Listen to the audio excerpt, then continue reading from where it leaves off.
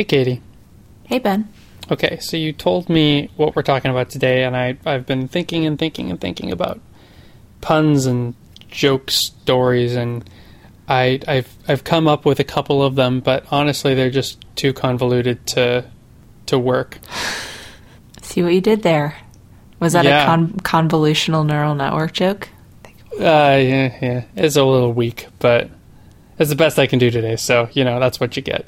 Was that kind of like the result of a max pooling operation on all of your weak sauce puns? I did weak sauce puns? Oh, man. Oh, I'm sorry. I don't know. Is Max Pool a person? Wait, okay, we'll get to this in a second. You are listening to Linear Digressions. Well, max pooling is a layer in convolutional neural net, but I'm probably getting ahead of myself a little bit, aren't I? Okay, because it sounds like the name of a person. Max pooling? Hi, my name is Max Pooling, yeah. Like Max Power? That's a person? No, but it's a joke on The Simpsons where Homer, he's on the spot, has to make up a fake name for some reason. And he looks at some kind of, it's like a power tool or something. He's like, Max Power? I forget Max what. Power. Yeah. This would be, I guess you kind of generally want to avoid things pooling, huh? Oh, in the sense of just creating puddles all over the place? Yeah, I can't think of a use of that. Well, I mean, like maybe those kids inflatable pools, but that would be like you get max pool, but not max pool. Maybe max pooling. Okay, well anyway, what is this episode actually about? It's not about exploring really bad puns and. It is not. It is about convolutional neural nets, which is a particular type of neural network architecture for image recognition and classification, that kind of thing. Do you know why it's called convolutional neural net? Because convolutional means complex, difficult to follow. I do, actually. Would you like to know? Yeah, I would like to know. I mean, that's why I asked the question. Because it seems kind of strange to be there is technique A, technique B, and difficult technique. Well, it's almost like it's keeping you out. It's kind of interesting. Well, okay, we're getting ahead of ourselves a little bit. Can you give me a couple minutes of preamble, and then we'll get to the convolutional part, okay? Yes, this sounds good. Okay. So, this is a neural net architecture that is particularly good, like we said, for image recognition and classification. And we've talked about neural nets a lot in other episodes, so I won't go a ton into the details here. If you've never heard of neural nets before, just the quickest introduction I can think of. So the idea of a neural network is it's an algorithm architecture where you have these things called, well, they're sometimes called neurons, actually. And they take a number of inputs, which come originally, in the case of, let's say, image recognition, they're the pixels in the image. Those pixels go into basically a mathematical function in each one of the neurons. And that mathematical function takes all of the inputs, multiplies them by a bunch of different weights, adds them together, and puts them through some kind of activation function. And based on if all of the inputs times all of the weights sums up to larger than some number, then the neuron has a 1 as an output, and if it doesn't go above that number, then it has a 0 as an output. I am grossly oversimplifying. Right. And so you have, so you have these layers then of many neurons in each of the layers, and each layer feeds the outputs from each layer, the inputs into the next one, and then after 1 or 2 or 3 or 4 or n of these, at the end you have a prediction about, in this case, what kind of object was in the picture. And so convolutional neural nets are a particular architecture of neural networks that are best for image recognition. And they have special types of layers in them. That's what the presence of certain types of, they're called convolutional layers in a neural net, is one of the signatures of the fact that it's a convolutional neural net. Okay, so you've got all these layers that feed into each other, and if some of those layers are convolutional layers, then you've got a convolutional neural net. What is a convolutional layer? Yeah. A convolutional layer, the reason that you have all these layers of neurons is because what it effectively allows a neural net to do in this context is it learns more and more complex features. And what a convolutional layer does is kind of interesting. A picture is going to be, depending on how you look at it, either a 2D or a 3D object. It's a 2D object if you think of it as just a bunch of pixels that are arranged in a 2D grid. It's a 3D object if you want to think of each of those pixels as having not just a 1, 0 values that it can take, but it can actually have red, green, and blue, and then a mixture of those three colors if it's a color image. So if you wanted to have all of the information represented into a picture, you could do it in this three-dimensional cube of information, if that makes sense. So imagine you got your picture, and I think the best way to explain a convolutional layer is imagine that your picture is a bunch of bricks and they're assembled into a wall. So I know that bricks are rectangular and pixels are usually square, so you're going to have to stretch the metaphor a little bit. But let's imagine there's this big wall and it's made up of bricks, and each one of the bricks can be a different color. And so that's how you're painting your picture, right? Maybe we could call them brixels. Sorry. There you go. Okay. You're warming up. Okay, so you got your brixels. Yes. And they're making your picture. Now imagine that you have a piece of poster board.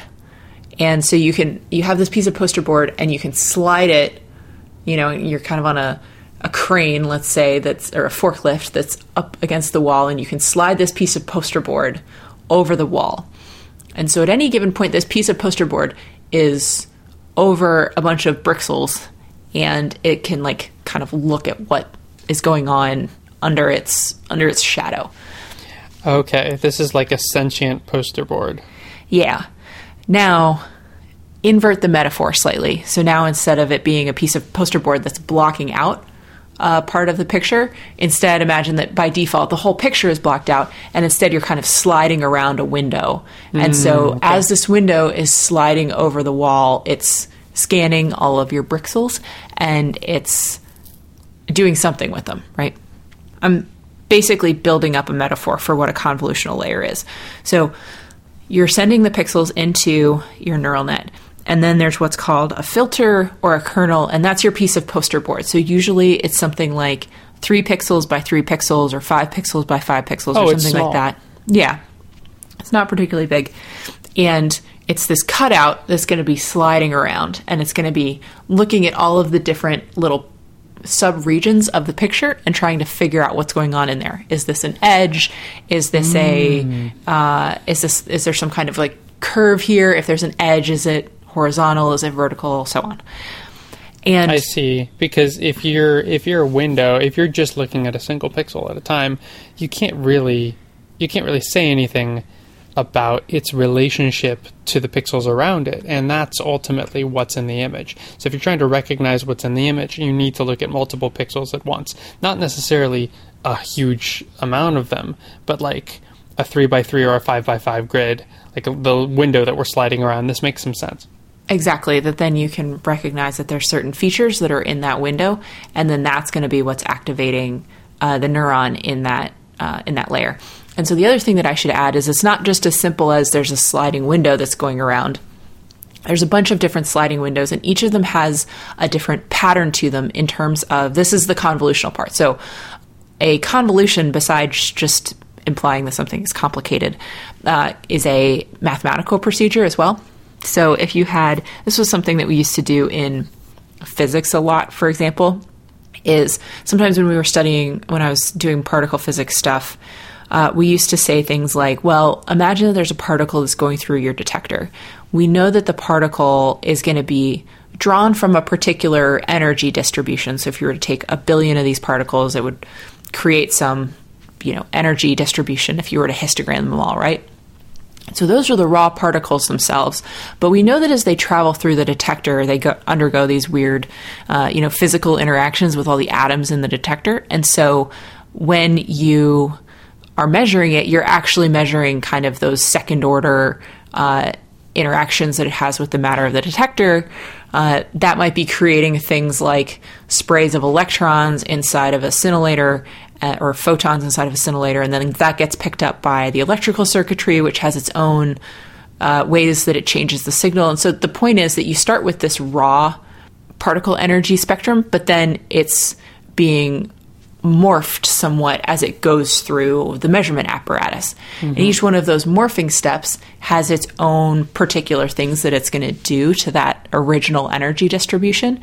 And so those are what convolutions are in that particular context, is you have these different processes that are getting multiplied together and kind of like twisting and stretching and smearing each other out. So it's like a transformation. So like in graphics, you would call something like this a transformation, where let's say one of your steps, you take a thing and you slide it to the left, and then the next step you shrink it by a little, and then the next step you rotate it, and then the next step you move it a little bit to the right. And you could take all of those transformations and smush them all together, multiply them together, and you end up with the full transformation of things that happens. Yeah. And so in the context of a convolutional neural net, what that means is each one of those filters that you're sliding around is going to have, you put your filter down on top of the pixels. And so the filter itself is going to be a 5x5 grid, and then it's sitting on top of another 5x5 grid that has a bunch of numbers in it, and the filter has a bunch of numbers in it. So you can do sort of the element-wise multiplication of the filter and the image that's underneath it. So wait, so you've got these multiple windows. These windows are separate from each other. They're not interacting. Yeah, so a reasonable way to think of them is that each one of them is kind of describing a feature that you could have represented in those pixels that it's sitting on top of. So each one of them is sort of like a feature detector. Oh, wow. So they're doing different things. Yeah. So at the lower levels of the neural net, what they are, we sort of talked about this, is edge detectors of different orientations. Sometimes you'll have, dark, light, dark, slightly more complex patterns. And then as you slide them around, you figure out where the edges are in your picture. And then that gets passed along to higher levels, and then they'll start to assemble more aggregated features. So it might be that a bunch of edges in a certain orientation relative to each other create a hand, or it creates a circle, or it creates a checkerboard pattern, or whatever. All these different types of sub-images that together, then when you feed them into successively higher layers, are becoming more and more descriptive of complex features that you might have in the picture. And then once you get to the end, if you have something like, well, there's 2 eyes, a nose, and a mouth, then those are going to be the raw inputs into a final layer where it says like, oh yeah, that looks like a face, and then it's classified the image. Got it. So I guess a couple other things that I'll just add here is the thing that I think is kind of funny about convolutional neural nets is they feel like, at least to me, they feel like kind of this grab bag of tricks that it's not exactly clear why these things should work, but they do. It's not that they're bad ideas, but that's just like, okay, sure. So wait, actually, maybe I'll ask you a question there. It makes some sense that they would work to me, and granted I don't work in data science or anything like that, but like the way that we kind of went through that, it makes sense that having these different filters or windows or whatever you want to call them, that each kind of do different things, and when you stack them together, then you get more complex functionality. Like, that makes sense. I guess my question is, for you, is it strange that it works, or is it strange that it works so well? Probably it's strange that it works so well. And I haven't gotten to some of the weirder parts of this yet. It gets weirder? Well, a little bit. Okay. So you've got your convolutional layer with your little filter that's sliding around. By the way, the fact that there's a filter sliding around introduces all kinds of other parameters or hyperparameters into the neural net about how that process works. So there's a thing called the stride length, which is when you're picking up your poster board and moving it around. Are you moving it by 1 pixel at a time? Is it by 2 pixels at a time? Maybe it's by 3 pixels at a time. Stuff like that matters. Sometimes there's what they call zero padding, where you have your poster board and then it's in kind of a frame that surrounds it with zeros, and for some reason that makes a difference. I don't know. So these are some of the things that, again, I don't think were super obvious. And then usually you have a layer like a rectified linear unit, which is sort of an activation function that introduces some nonlinearity. If you don't know what any of those things are, don't worry about it too much. But then we get to the max pooling layer. And oh yeah, that's right. That's where we were going. yeah. The max power layer. Yes. And so I made this comment earlier about how convolutional neural nets feel a little bit like this weird grab bag. Part of the reason that I say that is I'm probably subconsciously being influenced by a researcher named Geoff Hinton, who is one of the pioneers of neural net architecture and had an instrumental role in inventing convolutional neural nets. So he's throwing himself under the bus in some ways. And he said that, we'll get into this a little bit more in a future episode, but he's made some comments sometimes that it's really a shame that max pooling works so well, because there's no reason why it should work so well, and it's in some ways detrimental to the field that it does. So what is max pooling? Max pooling is the thing that you do usually after the convolutional layer. And the idea of max pooling is that it is a layer. So you're sliding your little sliding window around. Each time you put it on a new block of pixels, it's going to multiply all those pixels by a bunch of numbers. It's going to add that all up, and that's going to be the output of that particular operation. And so as you're sliding it around, you're creating all of these output values for the different places on the image where your filter is sitting. And so max pooling then takes that big grid of numbers and it chops it into blocks. So it might chop it into, let's say, 2x2 blocks. And for each of those blocks, it's going to look at those 4 outputs, and it's going to say which one is the maximum of these 4. And that's going to be the number that we send into the next layer. So max pooling is when we take the maximum of those 4 blocks, or it can be 4 blocks or 9 blocks or like whatever. You can fiddle around with sort of how big the pool is there, because the idea is that you take a bunch of pixels you pool them together, and then you select just one from that pool by some kind of selection criteria. So the maximum maybe. And then instead of passing all 4 numbers onto the next round, you take that one number, and that's the only thing that moves on. So that feels really strange. It's a little weird, right? Is that, that kind of feels like a dimensionality reduction of some sort. Well, it totally really is. Simple one, like a really simplistic one. Yeah, it totally is. So that's part of the reason that you do it, actually, is to reduce the number of parameters that the algorithm has to learn, and to keep it computationally tractable. Yeah. Yeah. Yeah, I guess like the entire, like let's say that you're doing image recognition and you're saying, is this a bunny or is this not a bunny? And you're feeding in these huge images that are like, let's say 500 pixels by 500 pixels. That's a heck of a lot of data points, and ultimately the goal is to get it all the way down through these layers to just a 0 or a 1, a single number. Yep. The other thing that's interesting about max pooling is that, and this is a thing that's kind of nice about it, it protects you a little bit from small changes in the image. Because imagine that your image, it gets a little bit distorted somehow, it gets a little bit stretched, it gets a little bit shifted. Then the max pooling means that even if some of those individual outputs change as a result of the distortion, there's a good chance that the max will still be the max even after the distortion, or whatever other type of selection criteria you have. And so what that means is it also protects you from there being big changes in the output or the classification of the image as a result of small changes in the input. So that's a little bit of intuition besides just the practical argument, a little bit of intuition about why there's something that you want to have in there.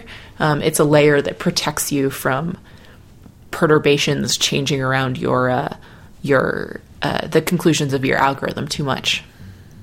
But it still feels weird that this works. I assume it works, right? Because Otherwise, it wouldn't be a thing. It works pretty well, yeah.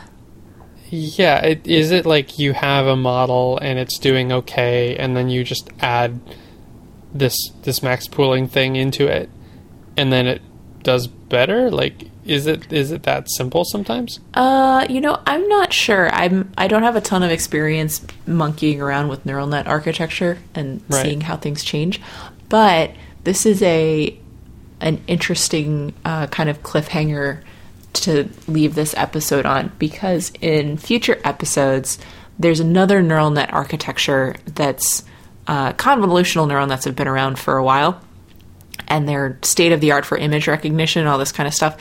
Jeff Hinton's group has come up with a new neural net architecture called capsule networks that are starting to play around with sort of the fundamentals of some of these assumptions. They're doing things like getting rid of max pooling and all this kind of stuff. And so that is something that we'll talk about a little bit more in a near future episode. But for now, yes, I will acknowledge that there's some imperfections here, and yeah, we'll talk about a totally different neural net architecture soon that tries to address some of them.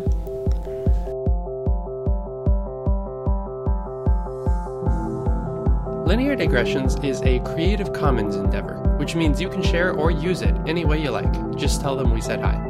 To find out more about this or any other episode of Linear Digressions, go to lineardigressions.com. And if you like this podcast, go ahead and leave us a review on iTunes so other people get to listen to this content too. You can always get in touch with either of us. Our emails are ben@lineardigressions.com and katie@lineardigressions.com in case you have comments or suggestions for future shows. You can tweet us at lindigressions. Thank you for joining us, and we'll see you next time.